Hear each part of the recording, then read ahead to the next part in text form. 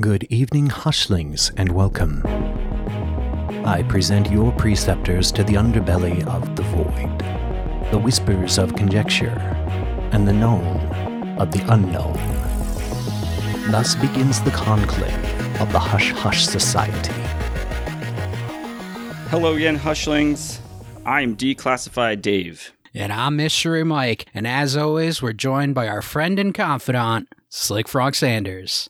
What is up, my dudes? Slick Frog Sanders here. Today's a big one, boys. It is 20th episode. Welcome back, guys, to the Hush Hush Society Conspiracy Hours 20th debriefing. 20 episodes. I can't believe we made it this far. Actually, I can't believe it. It's pretty amazing. We're pretty amazing. It's been quite the journey. It has been. Welcome, everybody. This is going to be a great show. We have some things in store for you. Today, we're going to be talking about the Denver airport and the Golden Dawn. But before we jump into all that, just want to remind you of all our social medias. You can find us on Facebook, obviously, Twitter, and Instagram. Just search for Hush Hush Society Conspiracy Hour. We're the only ones. The only ones. And hushlings, don't forget about our YouTube, where we have all the audio shorts of all our debriefings, and including this one. We also have some things coming for next season that we kind of are evolving the declassified discussions. And we're taking that segment, and it's going to be based strictly on just guests and interviews of all types of paranormal things. So go check that out. We are super, super close to getting 100 subscribers, so we can change our name to Hush Hush Society Conspiracy Hour on YouTube, and we'd love for you all to help us punch through those Sims holes. We could finally become official.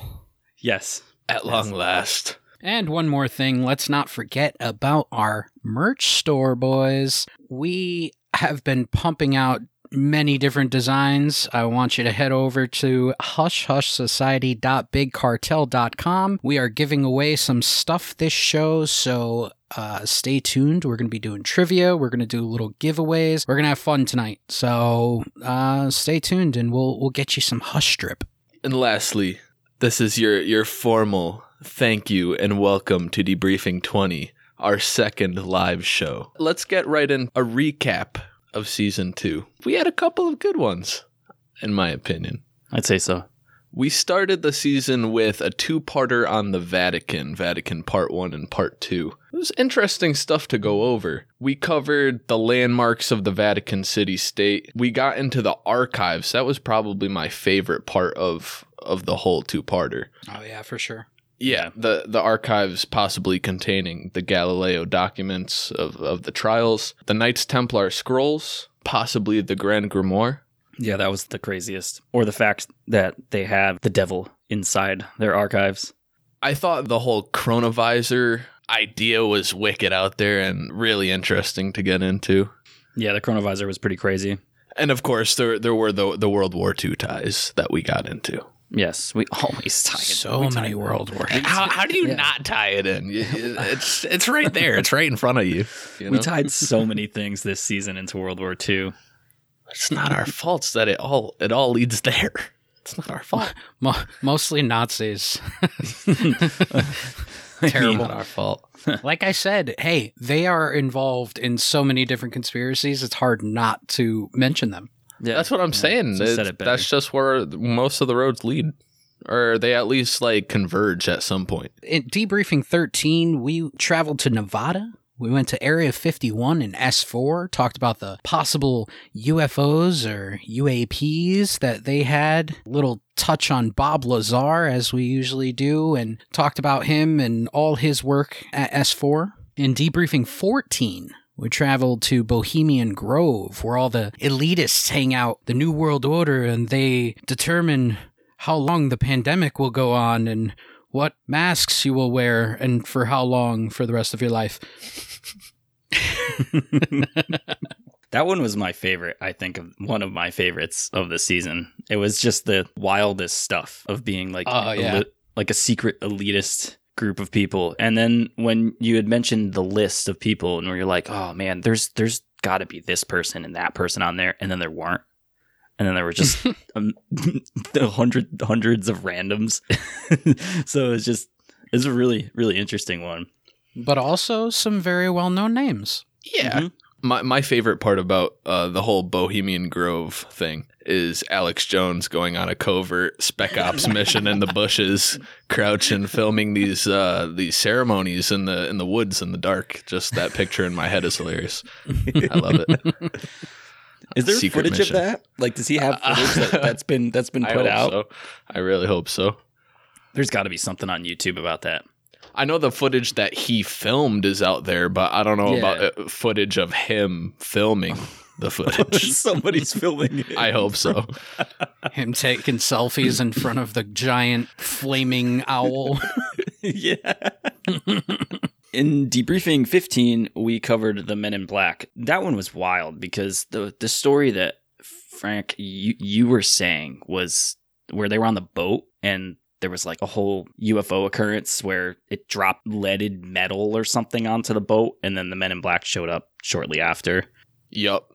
There was a couple other stories we had talked about, but that one for me was like the weirdest thing. And that episode was super creepy, but it was a lot of fun to do. Debriefing 16, I think we touched a little bit on the Men in Black in there too, but we went into Hollow Earth, and a lot of people don't know it takes a lot of work to put on some of these shows. And that episode, we had a technical problem with the first version of it, and we had to redo it on the fly. So, and it's been one of our best episodes, so I'm happy with it. That was a good one. Hollow Earth, yeah, is definitely one of our highest downloaded shows. Yeah. So it kind of makes me excited for us to go into, dare I say it, Flat Earth. It's coming. It's coming. It was a cool one because it's just one of those really massive theories. Like you said, it takes a lot of work, and that one had a lot of effort put into it. So thank you, everybody. Yeah. Thank you. Debriefing 17, we covered mind uploading. That one was out there. That one was fun. I enjoyed that one because we went outside the box with it. It wasn't necessarily a conspiracy, more getting into transhumanism and things that weren't so conspiracy related, more scientific, I guess. But it's super interesting, and yet another one of our episodes that pretty much took off. Crazy amount of people were into that. It blew my mind. Like you said, it was less about the conspiratorial aspect of it and more just discussing the realm of possibilities with that subject that was really out there. It was cool. Debriefing 18, we covered the Titanic. We were talking about the possible connection between White Star Line, the Federal Reserve, of course, the light bouncing off the moon, the Aurora Borealis blinding the captain and just driving it straight into the iceberg. There were a lot of interesting theories behind that. That one was my favorite episode, honestly, for us to Really? do. It was, by far one of the... Like overall or just of season 2? It might be overall. I think that was one of the most fun ones, that we've ever done. I think it, listening to it while we've been editing it before we put these episodes out, I find myself like belly laughing and cracking up. My stomach hurts. So like if I'm laughing at some of our jokes, then I don't know. I thought that one was comical, but there wasn't anything comical about it. It was the most natural feeling thing for me for an episode that we've ever done. And I think it had some of the craziest conspiracy theories, like an actual like core conspiracy theories. Obviously, since we've done like something like JFK.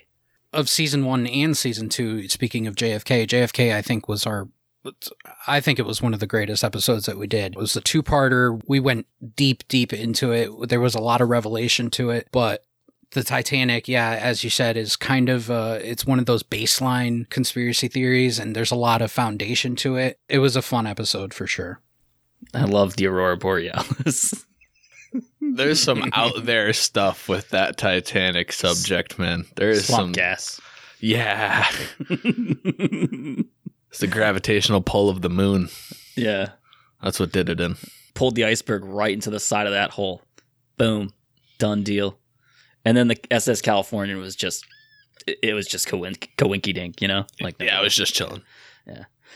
For our 19th debriefing, if you tuned in to us 2 weeks ago, we covered Antarctic bases. Again, we talked about the Nazis. I think we talked about the Nazis in Titanic as well. So the German U-boats. Yep. Yeah. We flew whales across the Antarctic in giant weather balloons from Whoville, with our friend Hans. We lowered them into holes. No, that was a good one, man. Antarctic bases was our also a pretty fun one because it's really compelling, some of the stuff that in that episode. We talked about civilizations that might not exist anymore, like Atlantis, and we mentioned Agartha again. If you haven't caught that, listen to Hollow Earth, and you'll hear a little bit about it. But that was a good one. Well, that does it for our Season 2 wrap-up. Let us know, what was your favorite episode of Season 2? If you have any of those great moments that you remember from the season, please tell us about them. As it is right now, we are going to jump into our show officially. We're going to start talking the Denver airport. What is going on there, boys? Can't wait to land. My mom told me today, actually, that on her way back on a vacation of visiting out here, she had a layover at the Denver airport. And I was like, oh, did you look at anything around? She went, nah. Nah, we're good. Denver International Airport is an international airport in the western United States, primarily serving metropolitan Denver, Colorado. At 52.4 square miles, it's the largest airport in North America by land area, and the second largest in the world behind King Fahd International Airport in Saudi Arabia. Now, before we move on, I have a quick little tidbit that I recently found out. So, the King Fahd International Airport is roughly 5 times the size of Denver International Airport. Jeez. Wow. Okay, so that's interesting in itself. Absolutely wild. You know how the Saudis do. But what was worth noting is that the Denver International Airport uses more fuel than the King Fahd Airport.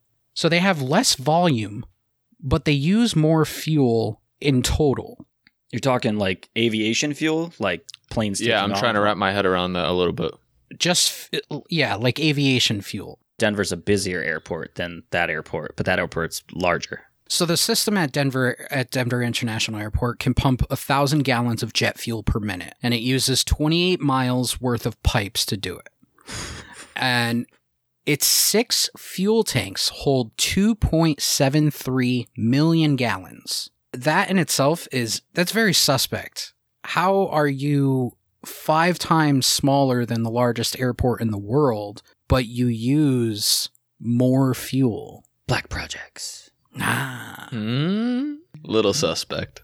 Sus. The airport opened in 1995 and currently has nonstop service to 215 destinations amongst 23 different airlines throughout North America, Latin America, Europe, and Asia. It is the 4th airport in the U.S. to exceed 200 destinations. Now, if you guys haven't heard, Frank's second job is for Southwest Airlines pitching you for flights.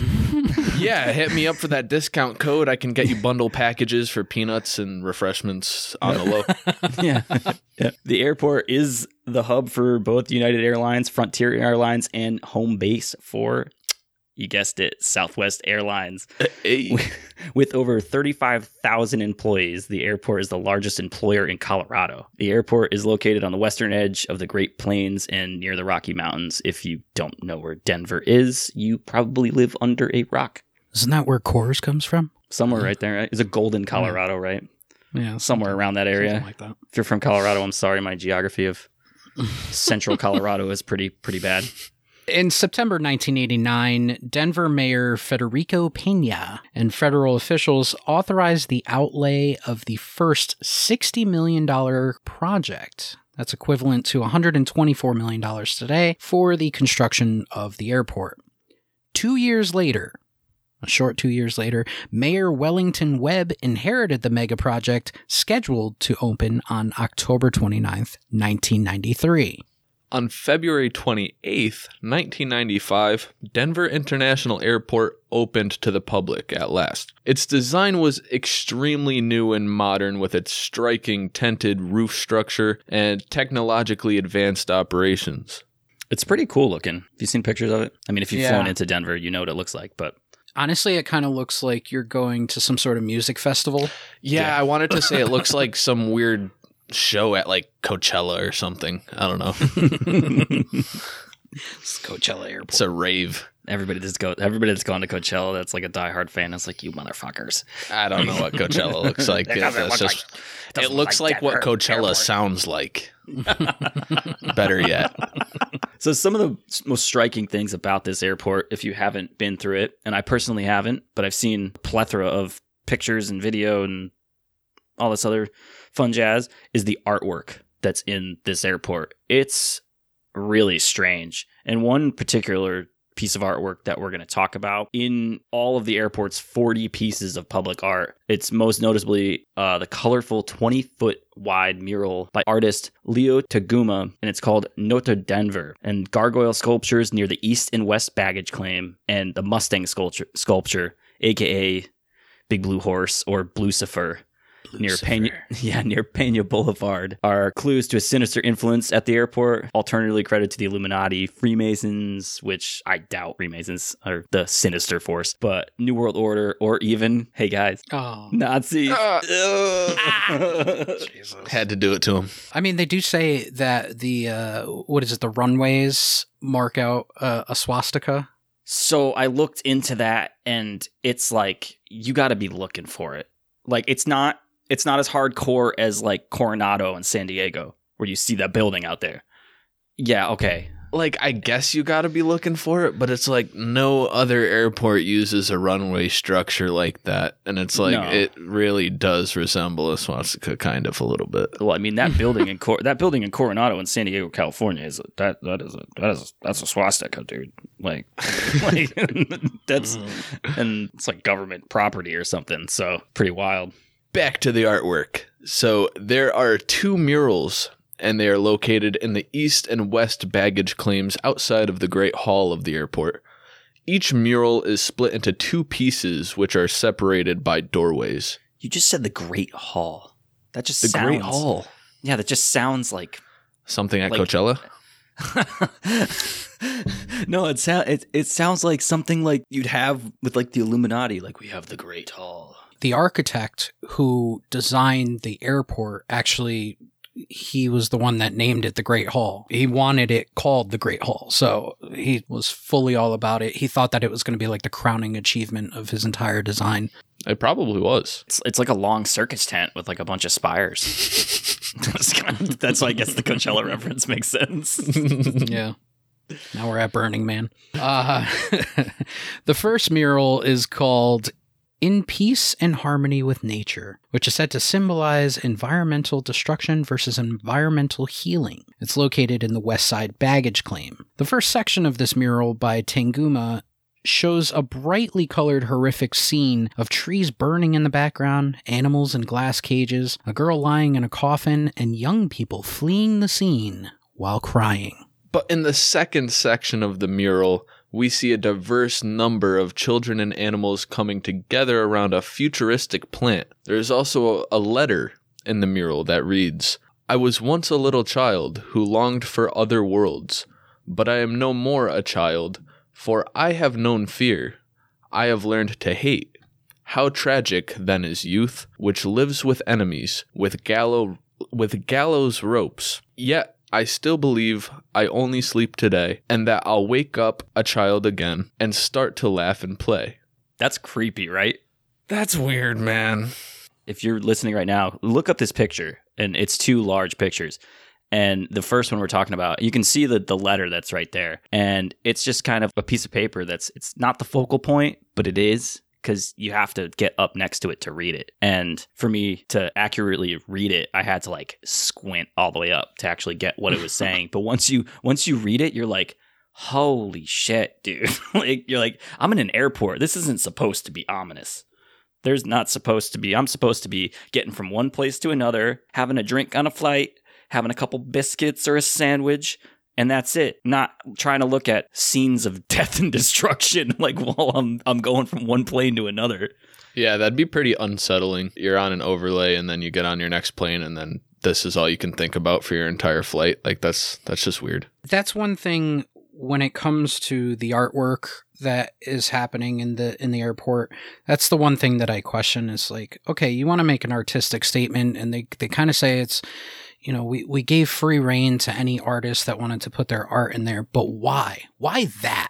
Why do you want scenes of war and death and destruction? And even part of it is like planes going down. I'm in a fucking airport ready to fly. Yeah, right. And I'm seeing, like, I don't understand it. It doesn't make sense to me. You're sitting there, again, understanding the artistic freedom there, but it's stressful enough to fly. Now you're sitting below this mural that it's like, hey, get ready for the end of the world. It's going to suck.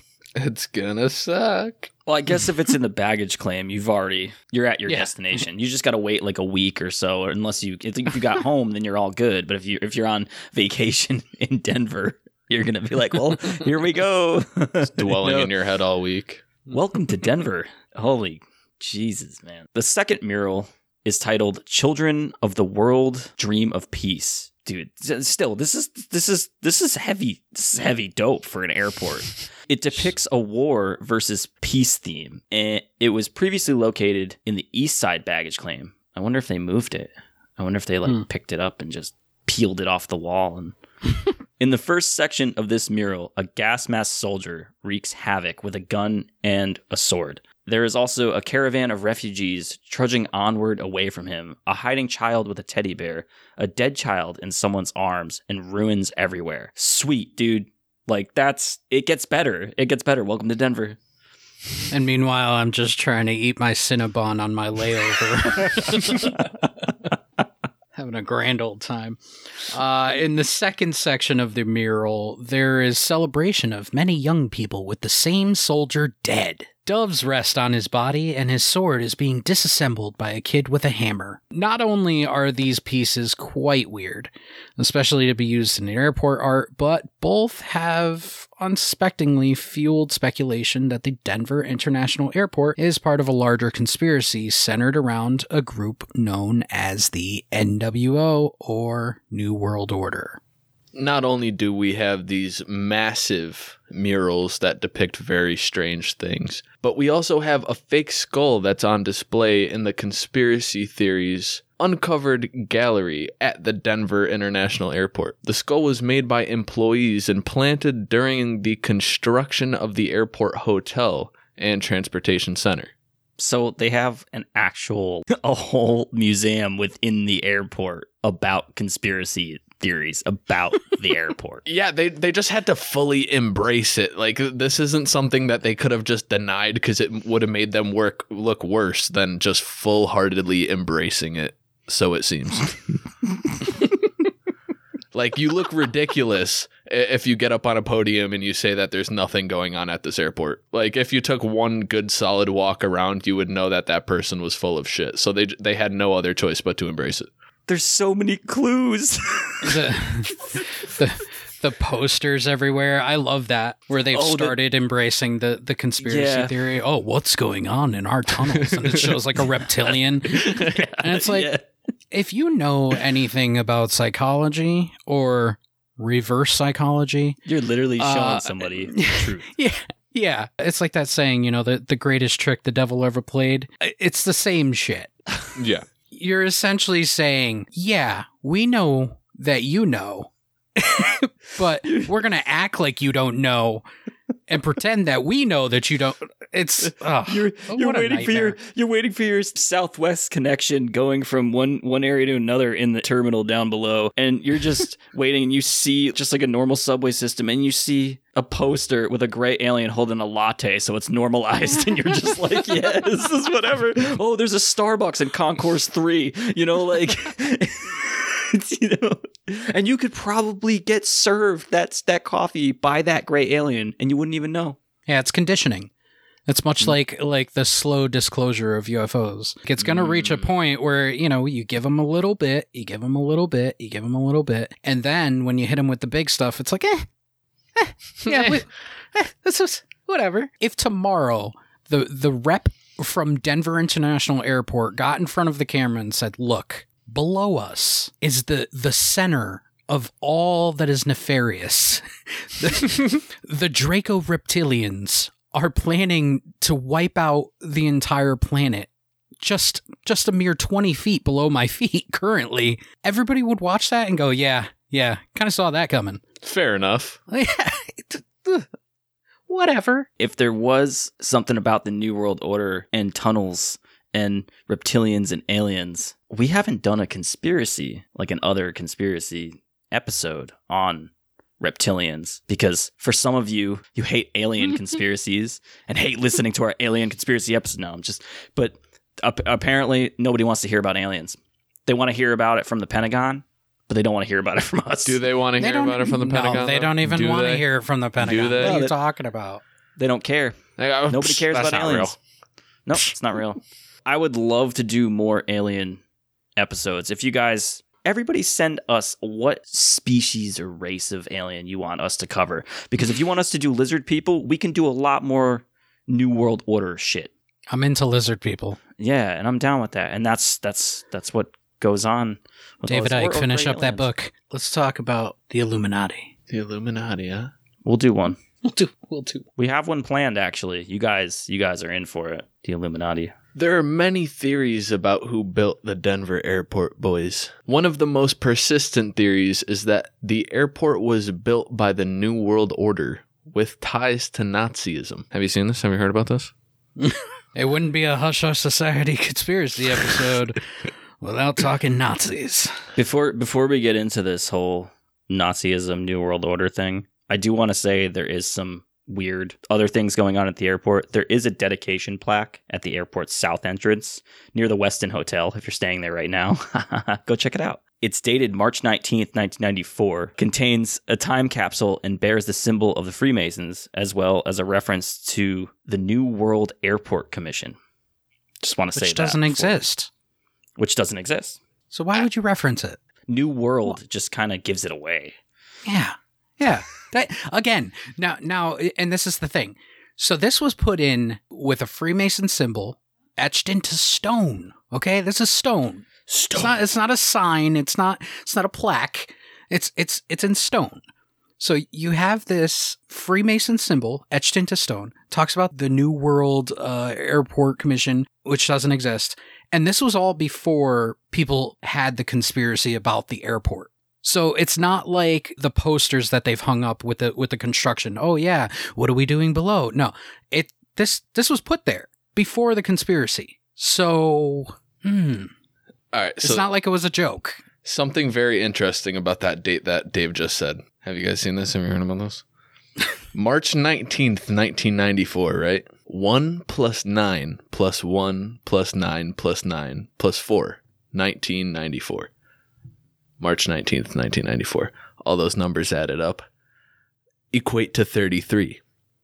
Oh. 33 is the highest degree that you can reach in Freemasonry. Correct me if I'm wrong, any Freemasons out there. So that date is just kind of like the mark of perfection, which just kind of further pushes that theory. I just thought that was interesting. Slip that in real quick. And already the number 3 is a symbolic thing. The whole numbers adding up with a conspiracy thing, it's never really done it for me, but that one in particular, it lines up kind of nicely. It's weird. But a lot of conspiracies are based in numerology, so it makes sense. Is it coincidence, or is it just, or is it purposeful? What do you say back to the NWO? Yeah, sorry, I just had to. No, it's okay. I got you. The theory goes with the NWO to say that the airport's runways are built to resemble a swastika from above. However, looking at photographs of the runway's configuration, it seems as though they don't really resemble that shape in particular unless you're really looking for it. Go ahead, check it out yourself, see what you think. Maybe having that idea in mind beforehand might further push you to think that it does look like that, but try to be open-minded. It's too bad that we don't have anybody listening that knows about airways and runways and airplanes and stuff. Dude, I work for Southwest Airlines. Oh, yeah. Yeah. But maybe it's set up in a way to allow planes to land at the same time as taking off. It's like accommodating That's what they for say. direction. I heard something about no matter the weather conditions, that they can take off from various directions, to kind of they don't deal with as many delays that way or something. I don't know. That has some validity because out here at the airport that's local here, depending on the weather, they flip-flop which way they land and come in. So I guess, but we do have some people listening. Definitely. We have some other podcaster friends. We got some Infinite Rabbit Hole guys that are listening, and they know aircraft, so they might want I just see Jeremy go, Yes, Jeremy, I was specifically speaking to you. Yes. Hi, Jeremy. I saw it. So it doesn't help that the airport's dedication marker credits the organization called the New World Airport Commission for building it. This may seem like a coincidence, but it was discovered that such an organization doesn't actually exist, as we said, according to the airport's website itself. So why would you credit it? People have also noted strange markings on buildings, which are believed to be connected to the New World Order. I wanna take a moment. Let's just take a moment because we got some people joining in. I'm all for it.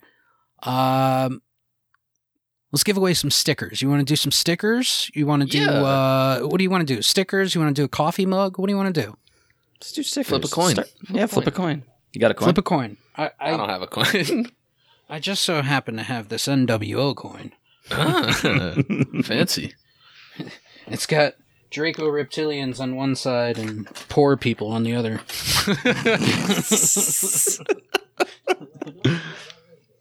I really don't have a coin. I'm sorry. Unfortunately, it can only apply to those that are participating in our StreamYard chat or the Facebook chat. I'm going to do a little quick randomizer. I'm sorry I can't share the randomizer with you guys. I wish I could. Our screen does not allow it. I do want to say that the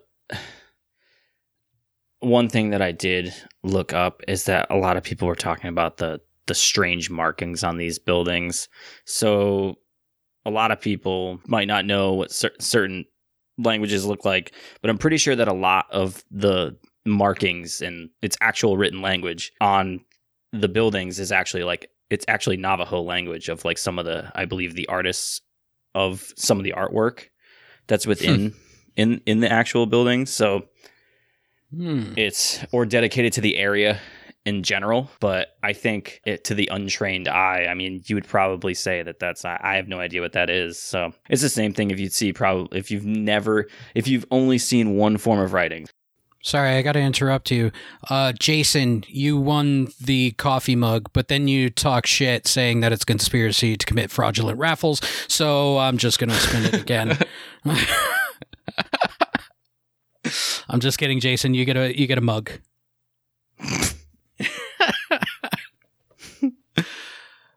All right, go on. Sorry, Dave. I just had to let Jason know he won a cool mug. They look like nice mugs. I don't actually have one myself, and I'd really like to have one. Oh, they're nice, man. Coffee tastes better out of these mugs, I'm telling you. Oh, yeah. Frank got a cool mug. I did.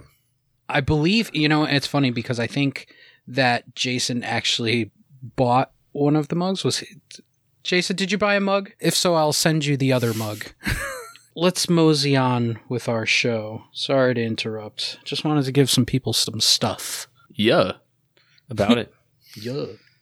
Yeah. We can't talk about the New World Order without the Illuminati. And don't worry, Hushlings, we're going to go into depth about the Illuminati. But this is the Illuminati with the Denver airport and their lovely terminals. So as we said about the New World Order and Nazis, rumors about the many unmarked buildings and underground areas on the property are still afoot. I would say. You're thinking, what's going on with some of these buildings? And the theory is that a time capsule is buried on the property, and it buries the symbol of the Freemasons, which is linked to the Illuminati. So it's like a trifecta, you know, the pyramid. Three sides. Guys, That's it. Yep, 33. Figured it out. We're done. Figured it out. Solved the case. One of the main reasons why this conspiracy theory has so much staying power is because the airport was much more expensive than originally projected. So how was the airport completed? Oh, thanks to your very rich benefactors. Deep pockets, boy.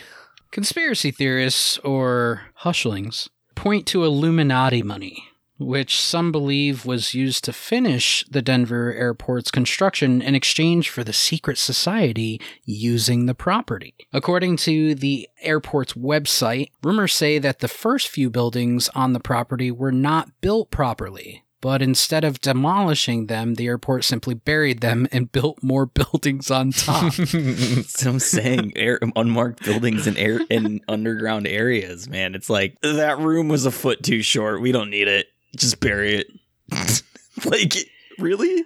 That's your way of fixing the entire problem? Is just burying it? Oh, no, we're actually not burying it. We're putting a roof on it, and we're going to use it. A dirt you have roof. No idea. All right, so in all fairness, from a person who has worked construction, I would say that if you were building massive concrete structures, much like tunnels, and something went wrong or it couldn't be used or whatever the hell it would be, nobody's going to go in with a sledgehammer and start chipping away at it and say, okay, we got to start over. Of course, they're just going to build on top of it. Touche. Fill it in and keep going. Yeah, and little factoid for you in case you're listening. Seattle is actually built on top of the old Seattle. I know that's random, but... Have there been any excavations of that? Can you prove this?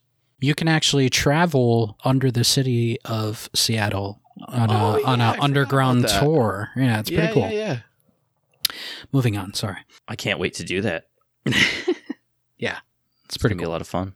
Speaking of underground tunnels. Speaking of underground tunnels. Speaking of Seattle, I think the three of us are going to Seattle this year, and we're going to hunt for Bigfoot in the woods. Come hang out with me in the Northwest. Yep. If you're in the Seattle area, come Meet up with us. But you're not going to see our faces. Sorry. Yeah, no. We're gonna wear masks the entire time and drink Starbucks coffee. Yeah, the entire. We got to come up with some sort of like auto blur camouflage, like active thing. Actively hologram blurs out our faces. I'm just gonna tattoo a face over my face. Yo, do Bill Cosby. Oh. Wanna make all my friends go to sleep. Oh. My God. All right, we're way off the rails. Yeah, so let's get back on the rails, back down to our underground tunnels. Rumors surrounding the apocalypse are probably some of the biggest conspiracy theories about the airport. There are underground tunnels in the airport, including a train that runs between concourses, a defunct automatic baggage system. But the true nature of the tunnels is to believe be more, evil. But this baggage system is pretty wild, too. Yeah, it's like some stuff out of like a bad Pixar movie. I don't know. It's weird. A lot of moving parts. It's like some Dr. Seuss stuff. I don't know what they were thinking. Weird. Some have theorized that the tunnels also contain underground bunkers, possibly built by the reptilians or aliens. And these bunkers will serve as a safe place for the world's elite during the apocalypse. What? Just the way you said that, I just couldn't. Oh, come on. It's perfect. It was perfect. It was just thank you, ancient aliens. I always think about it. So possibly, David Childress, if you're hearing this, we need you. We're trying, man. We're trying. Declassified discussions. According to some, these tunnels will be used in the future to house political prisoners. It has also been theorized that these tunnels are being used by the United States government to perform electromagnetic experiments, with one such experiment citing that in a single day, the windshields of 14 aircraft cracked or broke. That's a strange finding, and I feel like that just doesn't happen, just out of the blue. Yeah. No, it doesn't. According to the Denver Post, other theories say that the tunnels directly lead to the North American Aerospace Defense Command, or NORAD, which is located only about 100 miles south of the airport in Colorado Springs. Interesting. Well, one of the theories was always that it was supposed to be some sort of doomsday bunker under there also. It would make sense if you have these tunnel systems. Who really knows how far they go? The airport just continuously keeps growing, but it could possibly reach NORAD, and that link makes sense. But why would it keep growing? You gotta house more people. True. So let's talk about this baggage system real quick, because we had mentioned this, and like you said, a bad Pixar movie. Okay, so real quick, have you seen that video of that ski lift? I think it's in Italy. That's like throwing people, like when they get to the bottom, it's just like throwing them around off the bottom of the ski lift. So this is what reminds me of this baggage system. Delays caused by poor planning, obviously, and repeated design changes due to changing requirements from United Airlines caused Mayor Webb to push the opening day back. First, it was in December 93, and then to March 1994. By September 1993, delays due to a strike and other events meant opening day was pushed back again to May 15th, 1994. In April 1994, the city invited reporters to observe the first test of their new automated baggage system. Reporters saw clothing and other personal items scattered beneath the system's tracks, while... Can you imagine just luggage flying all over the place? Can you imagine just seeing luggage, like your clothes just, oh no, like that's the whole United 626 flight. Fuck them. Clothes are luggage cheap. Was just flying from belt to belt. Can you imagine? It was all over the place. The claims from Denver International Airport. It's like, where'd my luggage go? Oh, it's in the bellows. Our minimum wage workers mixed your baggage with 6 other people's baggage because it went all over the ground. It's like one of those things where you where you lie to somebody. You're like, oh, it should have been there. You sure it's not on the conveyor belt? You sure you labeled it correctly? I swear we checked it in on the aircraft. Have you seen the videos of them doing this stuff? the actual luggage being moved on these tracks. It's ridiculous. Like set to Benny Hill music. Yeah, it's like the Amazon warehouse, dude. There's one more thing that we touched on, Blucifer. So it's a blue Mustang, also known as Blucifer, is a 32-foot fiberglass sculpture by Luis Jimenez located along Pena Boulevard. It's actually inspired by the sculptor Mustaino at the University of Oklahoma, but sinister events surrounding the sculpture have fueled conspiracy theories for years. People point to the statue's glowing red eyes as a nod to the 4 horsemen of the apocalypse, though the artist once said that the red color was in honor of the wild spirit of the American West. Yeah, okay. It doesn't help that Jimenez actually died 2 years before that the piece was completed when the statue fell on him and severed an artery in his leg. Kind of looks like the Denver Broncos, so... That's probably why they actually put it in. I mean, it does have glowing red eyes, and 32 feet, that's a pretty big sculpture. Yeah. And the 4 horsemen of the apocalypse, there is kind of a connection there, I guess, with the murals. I mean, it's clearly apocalyptic paintings inside the airport. So a couple things that connect for sure. All right. I think that's going to do it for the Denver airport. What do you think? We're about to depart. Let's depart. Let's get out of this. Yeah. Get out of this mess. Creepy airport. They lost my luggage. Yeah, they lost my luggage, and I saw some crazy shit on the walls. Bad experience. Nightmares and pocket devastation to the wallet. Yeah. Hushlings will return after this short message.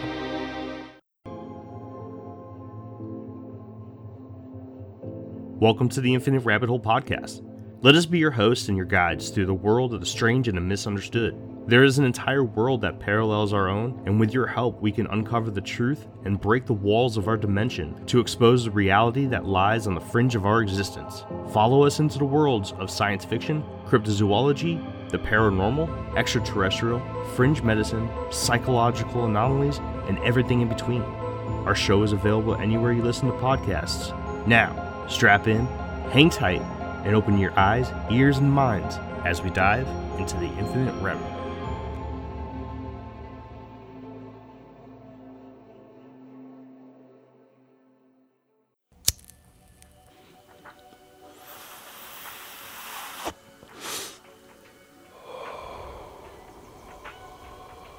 Greetings, Hushlings. I'm Slick Frank Sanders. Thank you so much for tuning into our Season 2 finale. I'm here to let you know that we'll be blazing right into Season 3's premiere with a 420 special. That's right, folks, we will be talking ganja. Did you know when Thomas Jefferson drafted the Declaration of Independence, he did so on hemp? Not only that, but for more than a century, most US ships had their sails and ropes made from hemp. So what happened? How did it become the devil's lettuce and so taboo? We'll get into the nitty-gritty as to why William Hearst was so threatened by the hemp industry. You can also expect to hear about Secretary of State Andrew Mellon and his mischievous motives to get the crop banned and criminalized. And might I say, we might even get a little bit blunt about Big Pharma and their issues with the plant. Make sure you tune in to Season 3's premiere Monday, April 19th for the Hush Hush Society Conspiracy Hour's take on marijuana conspiracies. Welcome back to the Hush Hush Society Conspiracy Hour. Move on to the dawn. The Hermetic Order of the Golden Dawn, or the Golden Dawn, was a secret society devoted to the study and practice of the occult, metaphysics, and paranormal activities during the late 19th and early 20th centuries. Known as a magical order, the Hermetic Order of the Golden Dawn was active in Great Britain and focused its practices in theurgy and spiritual development. Many present-day concepts of ritual and magic that are at the center of contemporary traditions such as Wicca and Thelema were inspired by the Golden Dawn, which became one of the largest single influences on 20th century Western occultism. Let's talk about the folks that started this. The three founders, William Robert Woodman, William Wynne Westcott. Jesus, bro. What's your name? WWW. He made the internet. Yeah. The internet before the internet. He just had he actually wore the tinfoil hat, connected with everybody. And Samuel Little Mathers. They were all Freemasons. So the Golden Dawn system was based on a hierarchy and initiation like the Masonic lodges. However, women were admitted on an equal basis with men. So as promised, we failed to find a female secret society other than anything that had to do with witchcraft or not drinking. And if you do have one, please enlighten us, because we've waited months to find this and look this up. And this is the one we got. The Golden Dawn was the first of three orders, although all three are often collectively referred to as the collective Golden Dawn. So I have to say something before all this. I had a thought after doing a little bit of research on this. Have you guys played the video game The Order 1886? No. Mm-mm. Okay. So real quick, it's a game that takes place around the same time that this started, and a lot of things like verbiage like The Order, but they're using like hyper futuristic sci-fi weapons in it and some magical stuff in it too. It's a very strange game. It bored me to death. Sorry, whoever made it. But I just want to say I feel like that this game is loosely written off of what we were about to talk about. Oh shit. For the first 4 years, the Golden Dawn was one cohesive group, later known as the First Order, or Outer Order. A Second Order, or Inner Order, was established and became active in 1892. These guys were creative. The First Order... Yeah, they're just pulling shit out of a hat. I don't know. These secret societies, they never fail to impress me with their creativity.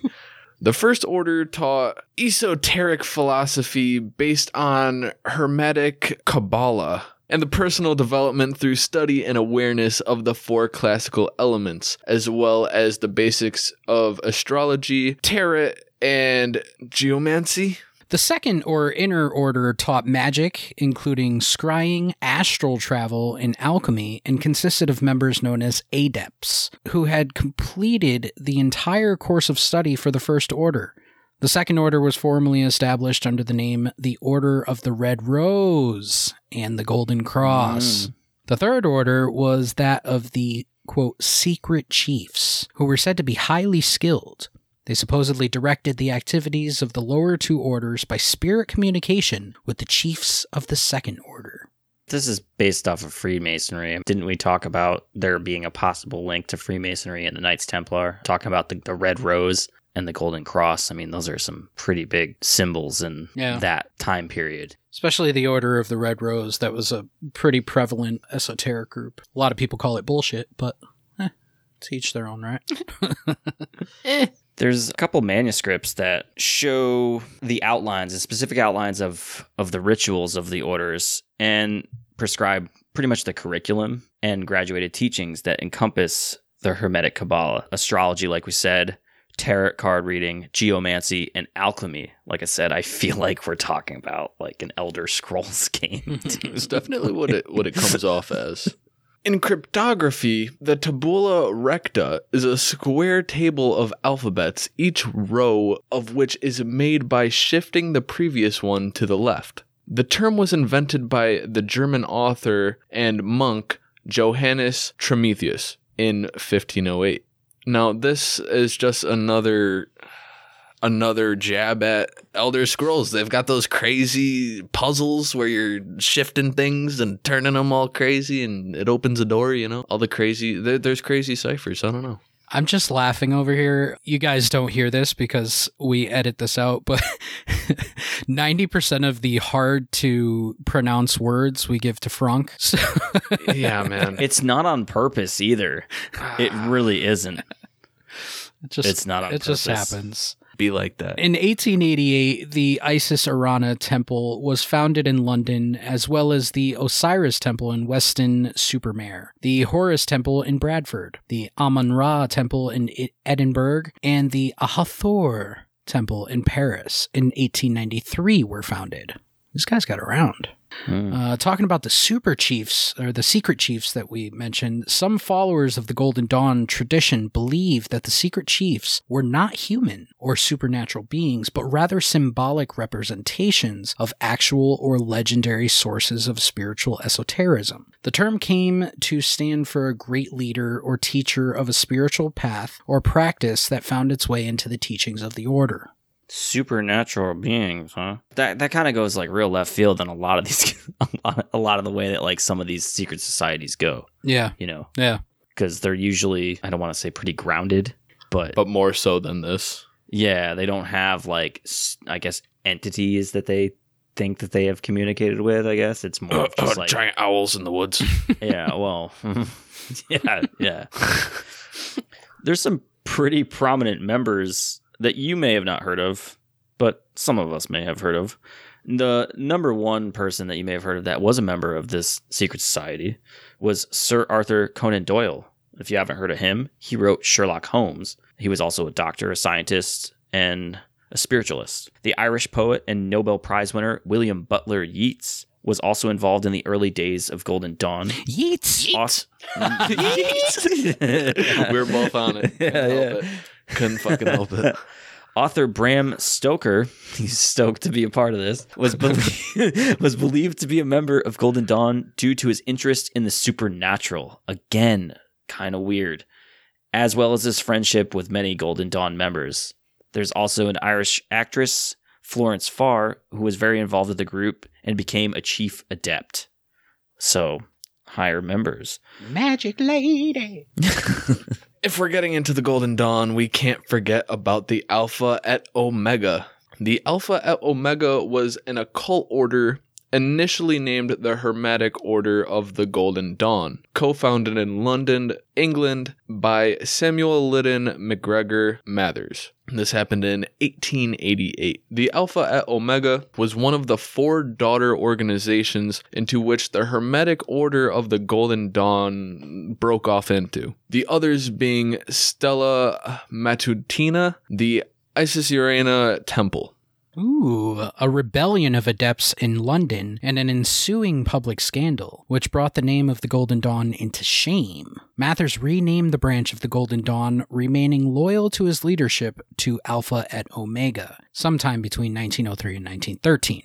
According to some sources, its full name was Rosicrucian Order of Alpha et Omega. Dude, that's a lot of moving around for one society for only kicking it for like 30 years. Isn't that how you stay secret? Keep it moving? Maybe, yeah, just keep it moving. So we have all the same names like Illuminati, NWO. It's all the same thing. It's just U.S. government. It's all the same thing. Names. U.S. government. But am I kidding? All of the temples of the order appear to have gone out of existence by the Second World War. And we back up a bit. And in 1913, there were temples in the United States, actually. There was the Thum Temple, which is number 8 in Chicago. The Thoth Hermes Temple, number 9 in New York. And the Neith Temple, number 10 in Los Angeles. Also in New York. Sorry. 2 in New York. You guys get both, just like all your sports teams. 3 other American temples of the Alpha et Omega were founded after the First World War. The Ta, number 10 in Philadelphia in 1919, Atum, number 20 in Los Angeles in 1920, and Themis, number 30 in San Francisco in 1921. That's a lot of... The names are very interesting, too. Yeah, there's heavy Egyptian, like Thoth. Thoth he was like, what was he, the scribe? You know, he would like write down the information. He kept the history, like the bookkeeper. It is very odd, very very weird with the names, but it seems very heavily Egyptian. While no temples in the original chartered lineage of the Golden Dawn survived past the 1970s, several organizations have since revived its teachings and rituals. Among these, the following are notable. The Hermetic Order of the Golden Dawn Incorporated. Never surprised me, man. They're so creative. LLC. Yeah. And Open Source Order of the Golden Dawn. They've gone public. They went public and became corporations.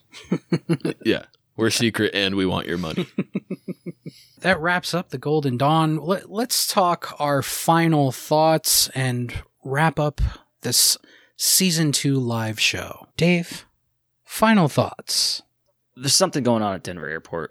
Whether it might just be tunnels from a baggage system that yeets your shit across a chasm of nothing, or it's a link to some larger network of underground tunnels, which we've mentioned in Hollow Earth. We kind of started to talk about it, and we talked about it a little bit in Antarctica, of hypothetically if there would be a massive cavern system underground that some government could be utilizing, or some race or alien species could be utilizing. I think the Denver Airport's definitely really alluring.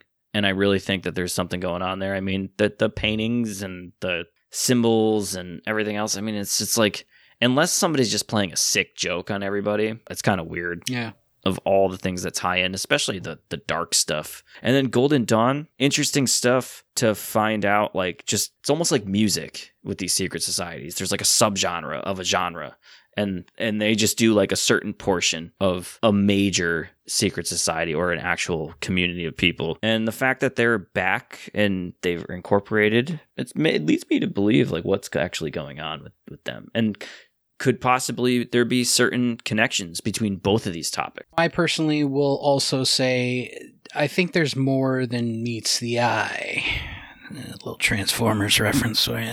At Denver Airport. It's massively over budget when it was done being built. The tunnel systems underneath. And an interesting fact that I forgot to mention, if you look at a map that shows where missing persons are, and you lay it over the United States, there is a high concentration right near the airport. Now, I don't know if that's just because it's Denver, or, you know, it's next to a big city, or if it has anything to do with the underground cavern systems that line throughout the United States, or if it has anything to do with the airport itself. I honestly think that there's more to it. I think that there's more going on. I think when they are putting stuff in your face, such as posters and whatnot, it's kind of laughing in your face.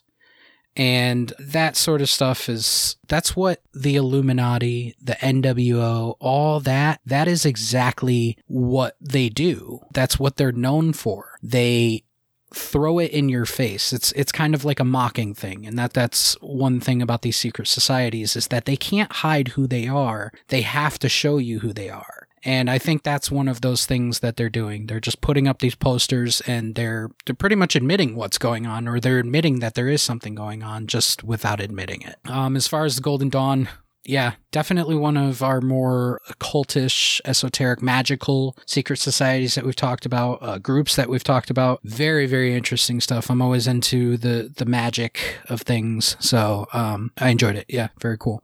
I wish I could find out more. I looked for days to find out more about some of the things that they did when it comes to alchemy and magic and geomancy and all the other stuff. And I couldn't find much, and that's why it's secret. They did a good job. Frank, final thoughts? Frank's final thought. Before I even get into the final thoughts of the conspiratorial aspect of the Denver airport, I'd like to make a prediction that the engineers that produced the idea of the baggage system were smoking crack. But besides that, I think there's something going on at the Denver airport.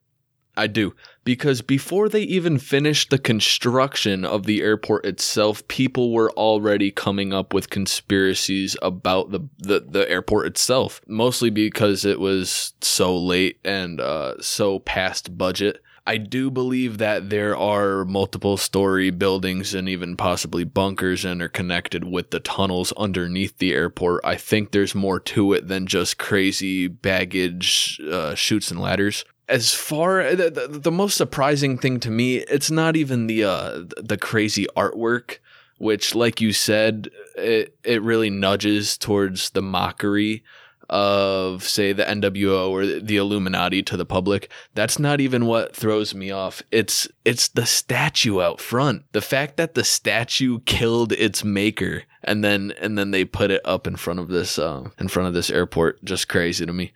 But yeah, no, I think there's something else going on besides airplanes taking off. I don't think it's the Nazis. But Hans. Yeah.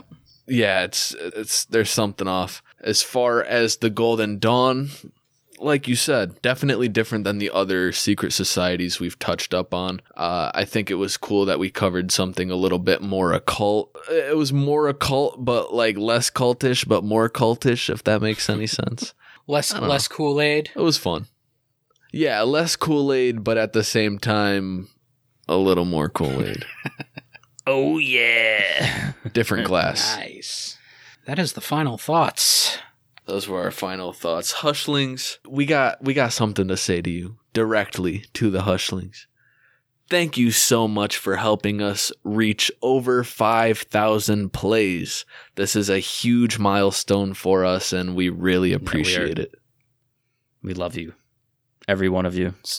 Thank you. Super stoked about it. You guys really have made this show amazing, and the reception to it has been more than we ever imagined. So thank you, Hushlings. You guys rock. I'm going to cry. No, I'm kidding. Yeah. You won't? No balls? Yeah. Shed a tear right now. Don't be a bitch. And Hushlings, if you haven't already, join our Facebook group. Follow us on Twitter. Follow us on Instagram. We like memes. We also have a TikTok, which we've lost a little steam, but we'll pump some hot water into that vessel. Actually, update on TikTok. We magically got like another 25 followers from literally nothing. Oh, wow. So, yeah. So we're up over 100 now. Yeah, 100 people find us interesting. Maybe instead of me going on a little dreams skateboarding session, I'll maybe go on a hike. And you guys can see me up atop a mountain, and I'll do a little TikTok selfieing with my beautiful pasty gray bluish complexion. Should be really good. Also, Hushlings, don't forget to subscribe to our YouTube channel where all of our audio is for every debriefing up into this one. As Dave said at the beginning of the show, Declassified Discussions is making a transformation. We're going to do more interviewing with authors and proctologists, different varying ladies of the night, just more insight into the UFO phenomenon. We have some things lined up. We have some guests that may surprise you. So stay tuned to that. And we also have our Cryptid Chronicles. We are sorry that we didn't get as many Cryptid Chronicles out this season. We ran into some issues with audio, but stay tuned. We will have more. Promise. We're hoping to get you our Mothman episode with Yami from Cryptid Chat Girl out within the next week and a half. So in between season 2 and 3, you can still hear our sweet voices. Yeah, it was a good episode. I really enjoyed that one. Hushlings, we got to remind you. You gotta peep the drip. You can find us at hushhushsociety.bigcartel.com. And there you will find our whole collection of dapper drippage. Not only can you find the drip that will keep you warm and keep you comfortable and keep you looking fresh and fly, but you can find mugs. And let me tell you, I am a coffee addict, and coffee tastes better in these mugs. You gotta peep it. You gotta peep it. Stay fresh, stay fly. And Hushlings, join us for our season premiere of season 3. Debriefing 21, which is our 420 episode. We're going to be talking about 420. Yeah, we're going to be talking about cannabis conspiracies, and that is going to be available for everyone April 19th, also a Monday. Nothing's changing. So we will see you all in 3 weeks, and if you listen in a week and a half, you'll see us. We'll be talking cryptids, mothy goodness. Thank you guys for tuning in to this show, our second live show. We can't wait for our third live show, which is actually going to be on our year anniversary of our show, which is super, super exciting. So thank you all again for making season 2 and season 1 amazing. 20 Debriefings. I'm Declassified Dave. I'm Mr. Mike. And I'm Slick Frank Sanders. Thank you all for joining us at the Hush Hush Society Conspiracy Hour. No more Nazis, no more Nazis, no more Nazis, no more Nazis. Hans, Delcy, lower the balloon. Until our next debriefing, remember, the best kept secrets are hidden in plain sight.